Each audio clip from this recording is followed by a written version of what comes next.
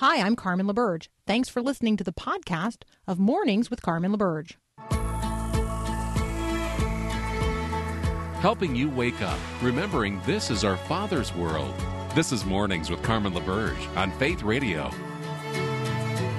we're gonna fly, we fly like eagles. Arms out wide. If we're gonna fear, we fear no evil. We will rise. By your power, we will go. By your spirit, we are bold. If we're gonna stand, we stand as giants. If we're gonna walk, we walk as lions. Well, good morning. Good morning. It is Monday, the 8th of November. And you're saying to yourself, good morning. What makes this morning good? Well, God makes this morning good. And God makes every morning good. And I don't want us to ever lose sight of that. What's so good about this moment, this day, this opportunity that you and I have to live as the ambassadors of Christ and his kingdom in the midst of the kingdoms of this world? What's so good about all of that? Well, in a word, God. God. God is great and God is good. Always and in all ways. The gospel holds. God is good. Let us thank him for life and breath and every other gift of his providence and his grace that we take for granted. What's so good about this morning? God. So again, I'll say it. Good morning. Good morning. I have a litany of prayers this morning. Some, like personal and close to home. Some of thanksgiving and gratitude to God. Some of prayers that fall into that category of like hashtag pray the news because they are situations around the world and in communities across the United States about which I can not do anything but pray. But praying is not doing nothing. Praying is doing what I can do, which is bringing the mercy of God to bear on situations that are outside of my, otherwise outside of my reach and control. So, close to heart and home this morning, prayers for our producer, Paul Perot, who is in Honduras this week. Prayers for my best friend from high school. Her name is Jessica. She's traveling with some of our friends to Egypt to talk with fellow Christians and encourage them in their ministries. So prayers for everything related to that. My heart has been going out all weekend and prayers going up all weekend for the families of the victims of the melee at the concert at Astroworld in Houston, Texas on Friday night. Every life is precious. The 8 victims range in age from 14 to 27. There are dozens of others still in the hospital. There are still high school age students in the hospital in critical condition. And I know that the family of this freshman in high school, John Hilgert, his 14-year-old, who was, at a concert to listen to the music of a rapper he loved. And his life has come to an end. And Brianna Rodriguez was just 16. And I don't know about you, but it is hard to imagine the grief and the guilt and the regret and the anger of their parents and their families. And so my heart goes out to them. My prayers go up for them. Let us pray for the churches in the Houston community and in other communities because the victims are from actually all across the country. Let's be praying for them that the light of Christ would shine in the midst of this deep, deep grief. Our friend Dave Buring joins us next from Lion's Share. We're going to talk about honor. So sometimes we forget, I think. We forget all of the things that the Bible tells us, reminds us, commands us. And so let's focus in for a moment on Romans chapter 12, verses 9 to 11. Paul here makes a really concise list of what the Christian life is to look like. And so Romans 12, 9 to 11 says this: let love be genuine. Abhor what is evil. Hold fast to what is good. Love one another with brotherly affection. Outdo one another in showing honor. Do not be slothful in zeal. Be fervent in spirit. serve the Lord. What does it mean? Honing in on just, or focusing in just on one of those encouragements. What does it mean and what does it look like to outdo one another in showing honor? We'll be right back.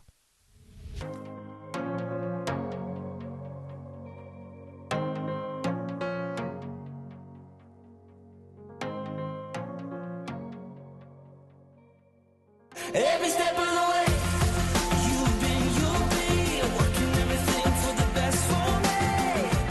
So I trust. All right, joining us again today, as he does on a regular basis, is Dave Buring from Lion's Share. Welcome back, brother. Hey, good morning. How are you this morning? Good morning. I am well. How did you use your extra hour this weekend? I used it in a very non-profitable way. I sat on the couch in my pajamas for an extra hour and caught up on Holiday Baking Championship. That sounds like a good way to do it. I grabbed my extra time with grandkids. Yay! All right, so that is wonderful. All right, so I teed up this conversation in this way. I read Romans chapter 12, verses 9 to 11, in which we are reminded, among other things, to outdo one another in showing honor. Yes. So let's talk about honor and honoring one another. What's the world say about honor, and then what does the Bible say about honor? Yeah, so right now I think the world is not expressing biblical kind of Jesus thinking honor very well. You know, let me start this with a story to reinforce this. Like, Carmen, for me, one of the wake up calls about honor happened when I was reading a book by a man by the name of Tom Marshall, a New Zealander who's now in heaven. Great thoughts on honor. And I was sitting on a plane. This is probably early 1990s, so nearly 30 years ago. And I'm towards the back of the plane, and I keep hearing this sound, over and over again. It's like kind of that surprise sound. And I looked up, and about 5 rows ahead of me, walking down the aisle, is a former president. And this president is literally walking down the entire aisle of the plane, shaking everybody's hand, and then going up the other side of the aisle. This is a big old plane. And what was happening is the shock of people kind of looking up as this president is extending their hand to them. And then after this whole thing passed, I thought, why was there this, And it wasn't just because of the surprise. It was because there was a sense of value of somebody of importance in their eyes standing there wanting to speak to them. And I think that gives us a sense of the importance of honor. Honor makes somebody feel valued. And it makes them feel valued to the point that when you look at the Bible tells us we're created in the image of God. And number two, the blood of Jesus has been shed over us. So because of those two things, each and every person is worthy of honor. And it should cause us, when we're together, to go, and recognize the privilege we have of being with one another. So from a biblical worldview, then, honor is due everyone because everyone is of value. That's not the way the world doles out honor. No. If you or I had walked down the aisle of the airplane and tried to shake everyone's hand, my guess is that would have been some resistance. So I want to acknowledge that in the world, honor is doled out for like some level of like recognizability, achievement. Yes, acts of service. I appreciate on flights where they give preferred seating and some sort of act of gratitude to active service members. I've been on planes where service members have been coming home and they were going to land in their home city and we've let them get off the plane first. And it's the only time I've ever been on a plane where everybody stayed seated and let somebody else get off in front of them. So I do think there are these like acts of honor where we recognize the contribution, the sacrifice, sometimes just the achievement or the performance. I mean, I'm thinking this week that some sports team, got to go to the White House, and I don't even know like why we do that, but we do. And so let's talk from a biblical worldview. What is honor from a biblical worldview? I mean, and how does the Bible talk about honor? So honoring. Yeah, so I think a good place to start is realizing that the kingdom of God is really built on the principle of people mutually honoring one another. The Bible talks about a lot of things. One of the things that was curious to me during that same period in the 1990s when I was digging deep on this was that the Bible speaks as much about honor as it does obedience. In other words, we all know we're supposed to obey the Lord. And whether you use the word obey, obeying, obedience, or honor, honoring, honors, it speaks to it about exactly the same amount of times.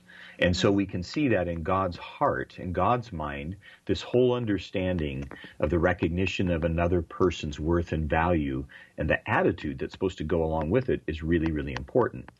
And when I look at honor in the scriptures, I see three different expressions related to what we are supposed to honor, or measures of honor. The first one is what you mentioned, value due to performance. Romans 13:7 speaks of that, give honor to whom honor is due. So when we achieve something and we do that, like you said, well, the applaud of the hands when a basket scored with 1 second left, we do all that. Value due to performance. Probably the one thing of value we do better than others. The second in the scriptures is honoring due to God's character. And in other words, how God's character is translated into our lives. So we were created in his image. We're to reflect him in the spiritual beauty of who he is, his moral attributes through our character. And we know that in 1 Timothy 3, spiritual leaders are actually supposed to be selected, not based on their status in society, but based on character. So those two, Carmen, are both earned and not just freely given. We have to earn those. Like think about it. Sometimes we can value somebody for their performance, but their character is not good. All right. And the third one is honoring. Hey Dave, let's take a brief break here, and let's come back and talk about the third measure of honor. We've talked about honoring one another due to performance and honoring due to character. When we come back, we're going to talk about a third way that we as Christians are to outdo one another in showing honor. We're talking with Dave Buring, and you can find what we're talking about at lionshare.org. We'll be right back.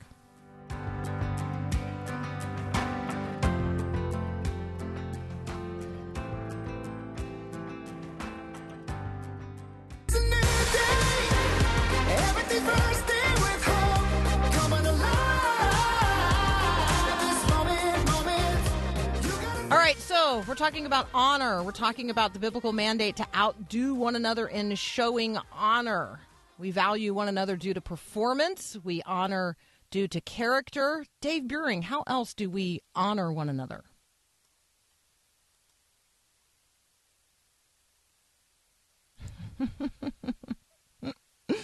All right, we have lost our connection to Dave. So I will tell you, we honor people because of their intrinsic value. So the cross of Jesus is this constant reminder that God values us so much that he would send his son, our Savior, Jesus, to shed his blood that we might be redeemed. That is extraordinary. So Dave Buring is back. He's going to continue to unpack how we honor people because of their intrinsic value. Dave, I've already told them that it's because of the cross. Yeah, and I think it's something that's very, very important that we realize, because sometimes we run into people where their performance can't be honored. In other words, the way they did something, it's just not good. And maybe their character is even worse. And when I run into people like this, this kicks me right into this third one, that there's this intrinsic value because, again, they've been made in the image of God. The blood of Jesus has been shed for them. It makes them worthy of being treated with honor. And I think this is something that we can look at related to anybody, anytime that we are relating to people. They can always be treated with honor because of who they are. And I think that's a really, really important thing. It's something, obviously, that the church has a wonderful opportunity to express honor differently than the world does. Yeah, I think for me, this one is wound up in God sees that person as worthy of Christ.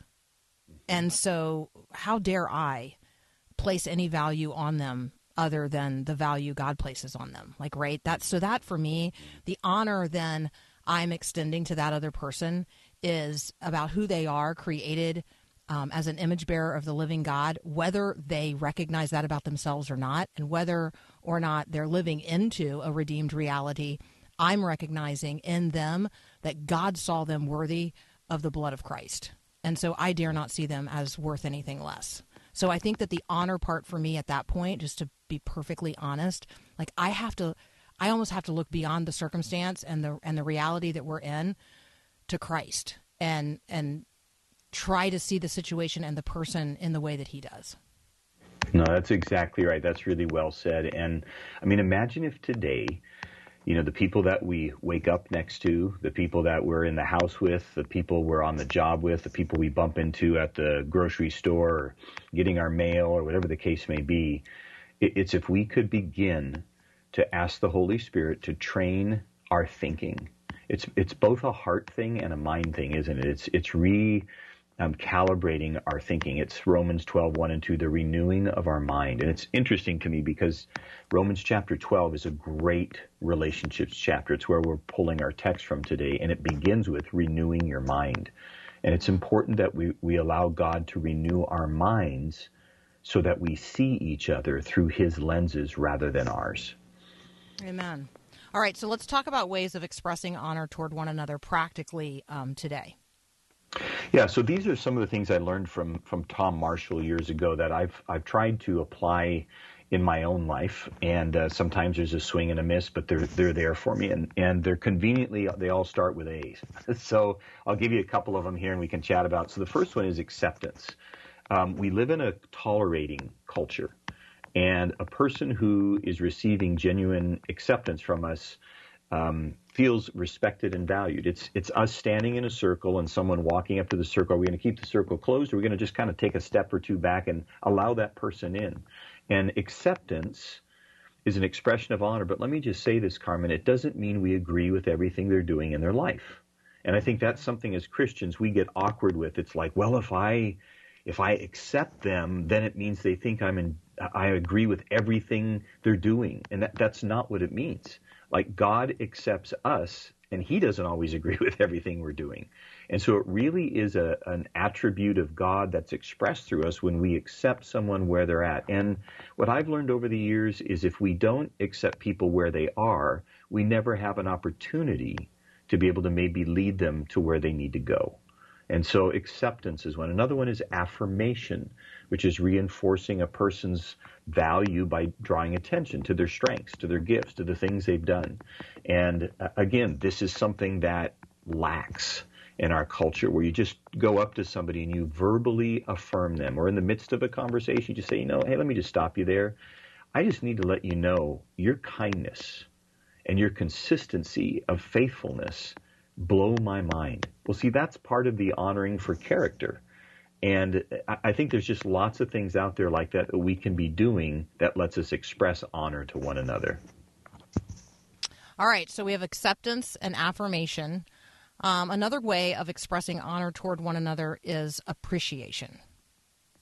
Yeah, and I think this is simply saying thank you. Like how this is I don't know if I'd go as far as saying a pet peeve. It doesn't get me all worked up. But one of the things I dislike is when, let's just say you're going into a restaurant and you kind of measure the person behind you and you realize they're close enough to you that you need to kind of stand there and keep the door open for them. And I'll do that. I'll just get to the door. I'll stand there. I'll open it.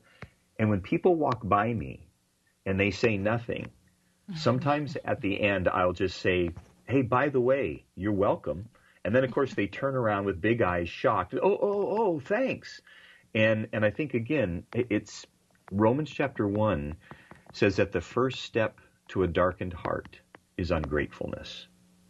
And I think we have to be aware that thanksgiving, which really is an overflow of grace, it's tied to the same root word, that because of somebody doing something that I didn't earn nor deserve, it's worth stopping to say thank you.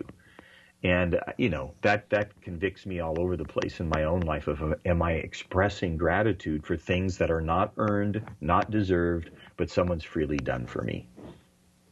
All right, we've got approval, admiration, and acknowledgement. We probably have time to talk about one of those. Okay. So, admiration.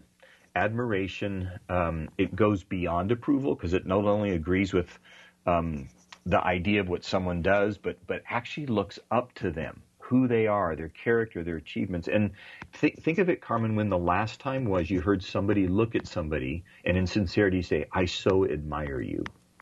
We just don't hear it. We just don't hear it very much anymore.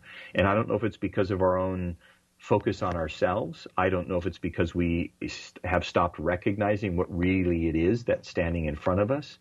But admiration is one of those things we need to rediscover. And I think the church can lead out in this, just in the way that we speak and relate to one another. So, those that are listening today, I just want to challenge you, whether it's acceptance, affirmation, appreciation, approval, admiration, or just the acknowledgement of somebody. Let's be different today. Let's practice and exercise honoring one another. Yeah, I'm mindful here of somebody in my past who clearly did not want to accept me in the room, affirm the contribution that I was making. He didn't appreciate that I was there. He didn't even approve of the position that I was in at the time. He certainly didn't admire me. So what he said was, I acknowledge that you exist. Yeah. That was as far as he could go, but he was he was really trying to live into the command to show honor among us all. All right, so Dave, as always, thank you for your contribution to the conversation today. Thank you for getting us going this morning, for drawing us into the Word and drawing out of the Word real principles that we can live by. You guys can visit with Dave online at lionshare.org. We'll be right back.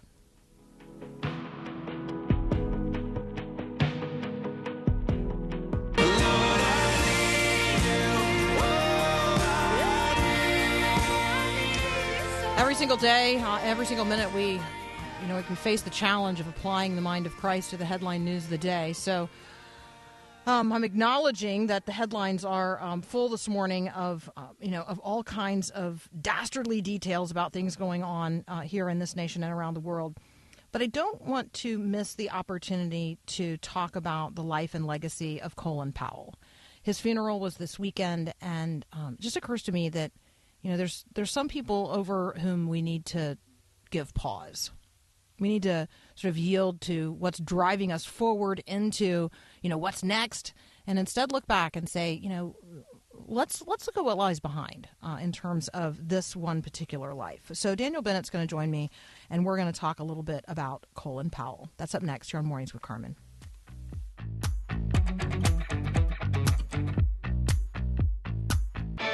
Have you ever experienced a one-way conversation? You talked to someone, there was a transfer of information, but no real connection? Hi, I'm Mark Gregston with Parenting Today's Teens. There was a student at our Heartlight residential program for teens several years ago who fit the one-way conversation description. Ask her how her day was going, and you get a 20-minute soliloquy on all her likes, dislikes, her talents, her achievements, and her dreams for life. Partway through this chatter, it occurred to me she was merely trying to engage in the best way she knew how, by impressing me. All she really wanted was to feel valued. She just didn't know how to go about it. So next time you're in one of those one-way conversations, look below the words and value the person. Want to hear Mark in person? For a list of upcoming events, go to parentingtodaysteens.org.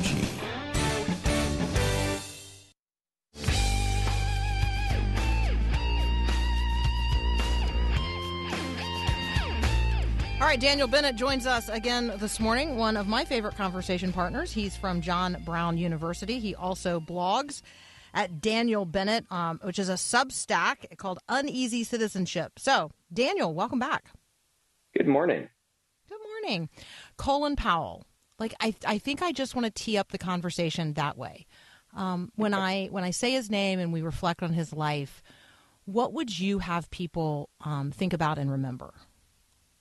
Well, it just strikes me as in many ways, the quintessential American story, right? This guy born into some pretty difficult life circumstances, who through tenacity and intelligence and all the other traits you expect from leaders rises up to a position of prominence in the military, comes to prominence in the 90s with the first Gulf War, serves in a presidential administration. I mean, I think it really is the essence of the American dream in so many ways. Yeah, and I appreciate, that he's a person of faith, but he's not a person whose faith necessarily was, prominently trotted around in the headlines. He carried himself with a personal dignity. He seemed to be very successful in sort of protecting his family from the political machinations of the day. I think he's just unique in so many ways. Yeah, he would be approached a number of times about running for president, and you would think someone with his, personal story would do pretty well in electoral politics. But the more you think about it, it just would not be a good venue for him. He wasn't particularly self-aggrandizing. He did have a vision for service. And this faith, like you're talking about, he wasn't spouting Bible verses and using his faith as a cudgel, but rather it really did seem to inform everything that he did. And some of the decisions he made later in life, like with the, presenting evidence during the first or the second Iraq War, the lead up to that, he really struggled with his role in that. And I think a lot of that had to do with the sense of right and wrong from a moral perspective, not just a transactional one. Yeah, I think that you describe it well when you say, his faith informed everything that he did. I do perceive him to have been a person of deep, not just deep character, right? I mean, I just think that his character is just one of those things that I just want to keep pointing to and tell young men and women, be like that. And I think anybody that we can point to in the culture today who has obviously been in those spaces and places where political compromise would have been the expedient way into or out of power. And he didn't seem to traffic in that at all. He did not trade in that. And yet he rose to, as we note, the highest levels in terms of honor and respect. People loved him, across the political spectrum. And not just, he earned the respect of others. And he did so in a way that I think just magnifies the dignity of people and acts of service.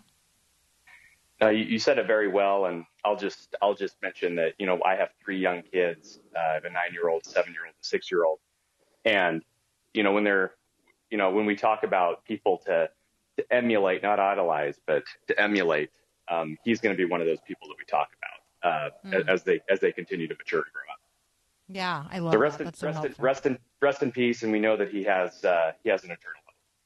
Amen. Okay, so hope, an eternal hope. Anytime hope is in the headlines, I'll just confess that's probably a story I'm going to read. And so, at the end of the week, I'm reading this hope headline: New COVID-19 treatments give the world what it has longed for. Hope. Now, I am not putting my hope in a pill. I'll just go ahead and tell you that, or horses or chariots either. I put my hope in Christ. But when the word hope makes its way into the headlines, I will, confess, I stop and take note. That conversation about, there's a treatment out there in the form of a pill for COVID-19, I think is a part of then the conversation about President Biden's vaccine mandate, which is really sort of the hot topic on the COVID front right now. Can you tell people who have not been, they've been doing other things this weekend. So what has the political world been all a Twitter with in relationship to the vaccine mandate? Well, some of your listeners might remember several months ago, the Biden administration said that it would be requiring businesses with more than 100 people to have their employees either vaccinated or presenting regular negative tests for COVID. It takes quite a while for these rules and regulations to actually be rolled out. And so in the last week or so, we saw this regulation handed down by the Occupational Safety Health Administration, OSHA, Hazards Administration, OSHA, that basically rolled this regulation out in practice, requiring businesses over 100 people to have their employees vaccinated.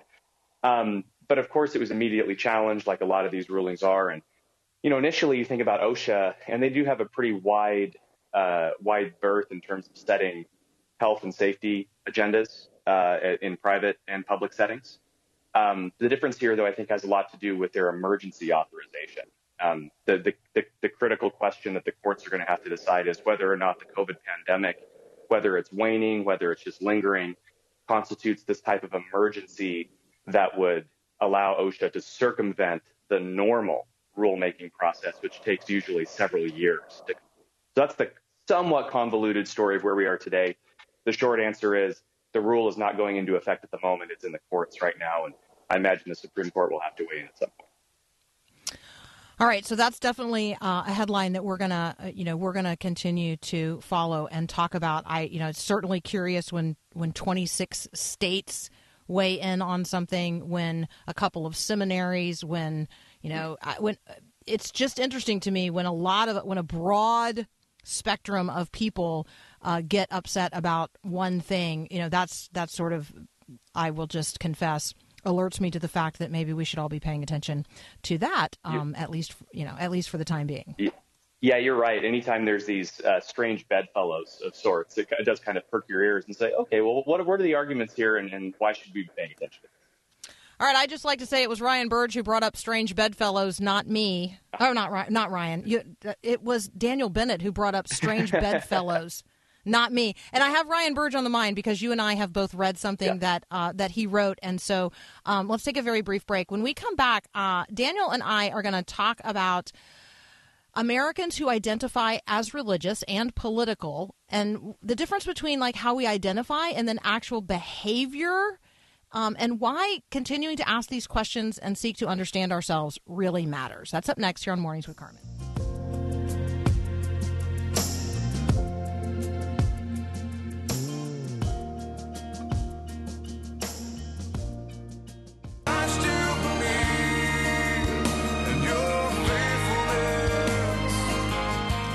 Continuing our conversation with Daniel Bennett from John Brown University and the Uneasy Citizenship blog.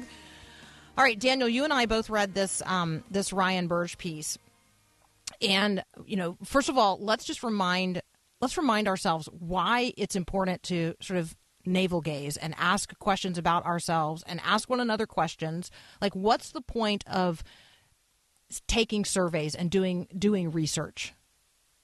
Well, first, I think just generally speaking, it helps us understand the world around us, right? Just like we use science to understand physical phenomena, whether they're sicknesses or the way the world works in terms of geography, geology, et cetera. Social science can help us understand behavior and what motivates people to do things and what motivates people's beliefs about certain things. And this is especially relevant when we talk about people's religious behavior in a changing culture. For so long in American history, right, we were a Christian nation, so to speak, in the sense that people's default religious tradition was Christian, even though they didn't always, actually believe that. But now, as the country becomes more and more pluralistic and religiously diverse, it really does behoove us more to drill down into what that actually believes or what that actually means in terms of behavior when it comes to religion, as well as the intersection of religion and politics. All right. So when we're talking about a question like how religious is your average 22-year-old, what point is Ryan Burge trying to make in terms of looking specifically at an age cohort in the United States of America at the intersection of their religious self-identification and their political behavior? So the piece from Ryan is really interesting in that it brings up a lot of these major problems that social scientists have to deal with for quite some time. And without getting too technical, it's an issue of sample size. So if we were to try to understand, say, the political behavior of Mormons in the United States or LDS, that would be really difficult to do using a survey just because you wouldn't be able to capture that many LDS folks in the survey. What we've been able to do over the last several years, though, is through the creation of and administration of these larger surveys that capture thousands and thousands of people, we're not capturing, say, thousands and thousands of Mormons or Buddhists or Hindus, but we're getting enough of a sample that we can actually make some pretty interesting inferences. And the same goes across age cohorts, bringing it back to 22-year-olds, right? There's a lot of speculation about what Gen Z believes about religion. I think you and I have talked about this in the past, what that looks like in practice. But now, as we're getting more and more people responding to surveys from this lower age group, we can actually start to see some pretty interesting, or make some pretty interesting observations about what this one specific sliver of our population believes about religion. And the asking of the questions and the aggregating of the information and the distilling it down has actually, that process has become much more granular. And I think I hear Ryan celebrating that. Like, we are at the place where we can now ask the questions to enough people with enough depth that we can actually get answers that are meaningful. Yeah, that's 100% right. So, I mean, you just mentioned a few minutes ago this COVID pill, and and that is a miracle of science, right? That we're able to develop something like that so quickly. Totally, right? I'm not saying social science surveys are the equivalent, but as our methods improve, and as we get better about asking questions and deploying surveys and sampling different groups, we can actually learn a lot more about the world around us and the people in our community, which will, hopefully give us some insight into policy making, outreach, and as Christians, how do we engage a world in which we're increasingly in the minority? So, do people lie when they're surveyed? And if so, why? Do people fudge on, like, how often do you go to church? How often do you read the Bible? How often do you pray? I mean, or is there no? I mean, if it's a survey, it's just you and God who know whether or not you're telling the truth. Like, it's not. So, do you see what I'm saying? Like, I'm trying to get a little bit behind why people might not tell the truth in something like a survey that you're answering online anyway. Yeah, so there are differences in this answer depending on whether you're taking a survey online or taking it over the phone, talking to another person. The key term here is social desirability bias. This idea that if you're talking to another person, even on the phone, who you'll never meet, they don't know really anything else about you, you still want to give an answer that seems socially acceptable. So a good example of this that we've seen in research is, you might ask the question, do you think that women should be active in politics? And, most people in the U.S. are actually going to say, well, yes, of course they should be. But the reality is that because of social desirability bias, those estimates are probably a little bit high because, someone probably isn't going to be so forthright as to say, well, no, I don't think women should be in politics. And the same goes for certain things about religious behavior. So if you live in a culture, for example, that's overwhelmingly Christian, like I live in Northwest Arkansas, we're a culturally Christian community here. You're probably going to get overestimates of people saying they attend church weekly when the reality is maybe they go on Christmas, maybe Easter. So this does make it difficult for survey researchers. There are tools to deal with this, but this is a constant thing we have to fight with. So when somebody reaches out and asks if I want to participate in a survey, I always want to participate in a survey. I am a person who I am highly participatory. I want to say yes. I am excluded because I have to say that I am a, quote, member of the media. So I know. So I don't get counted. Can you talk a little bit about, like, I don't know, how do we decide whose answers count and whose don't? And are there large groups of people like me who, because of what we do, were excluded?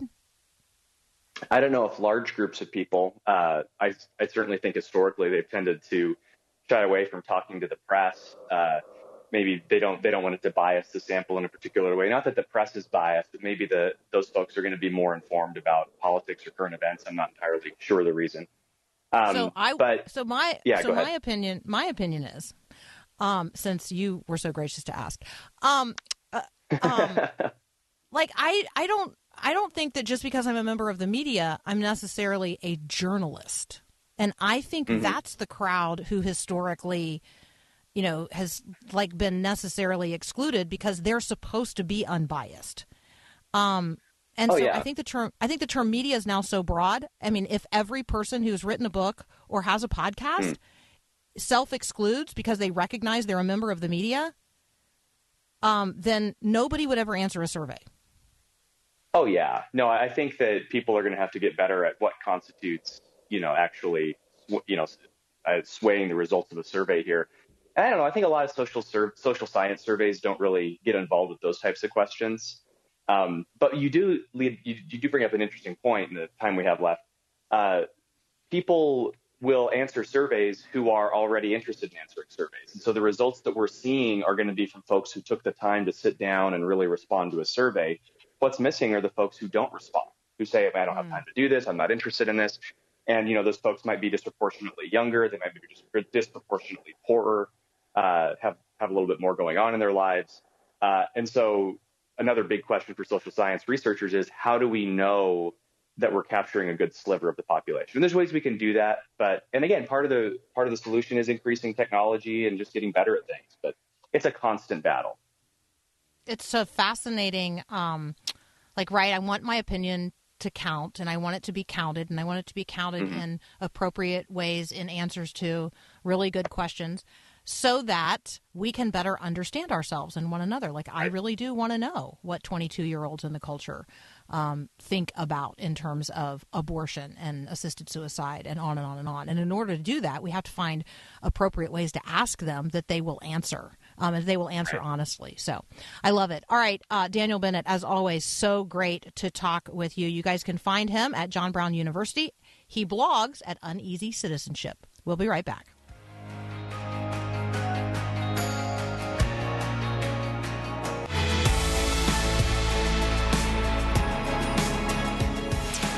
All right, where are you going to weigh in today? Upon which issues and topics are you going to press the force of your life and influence?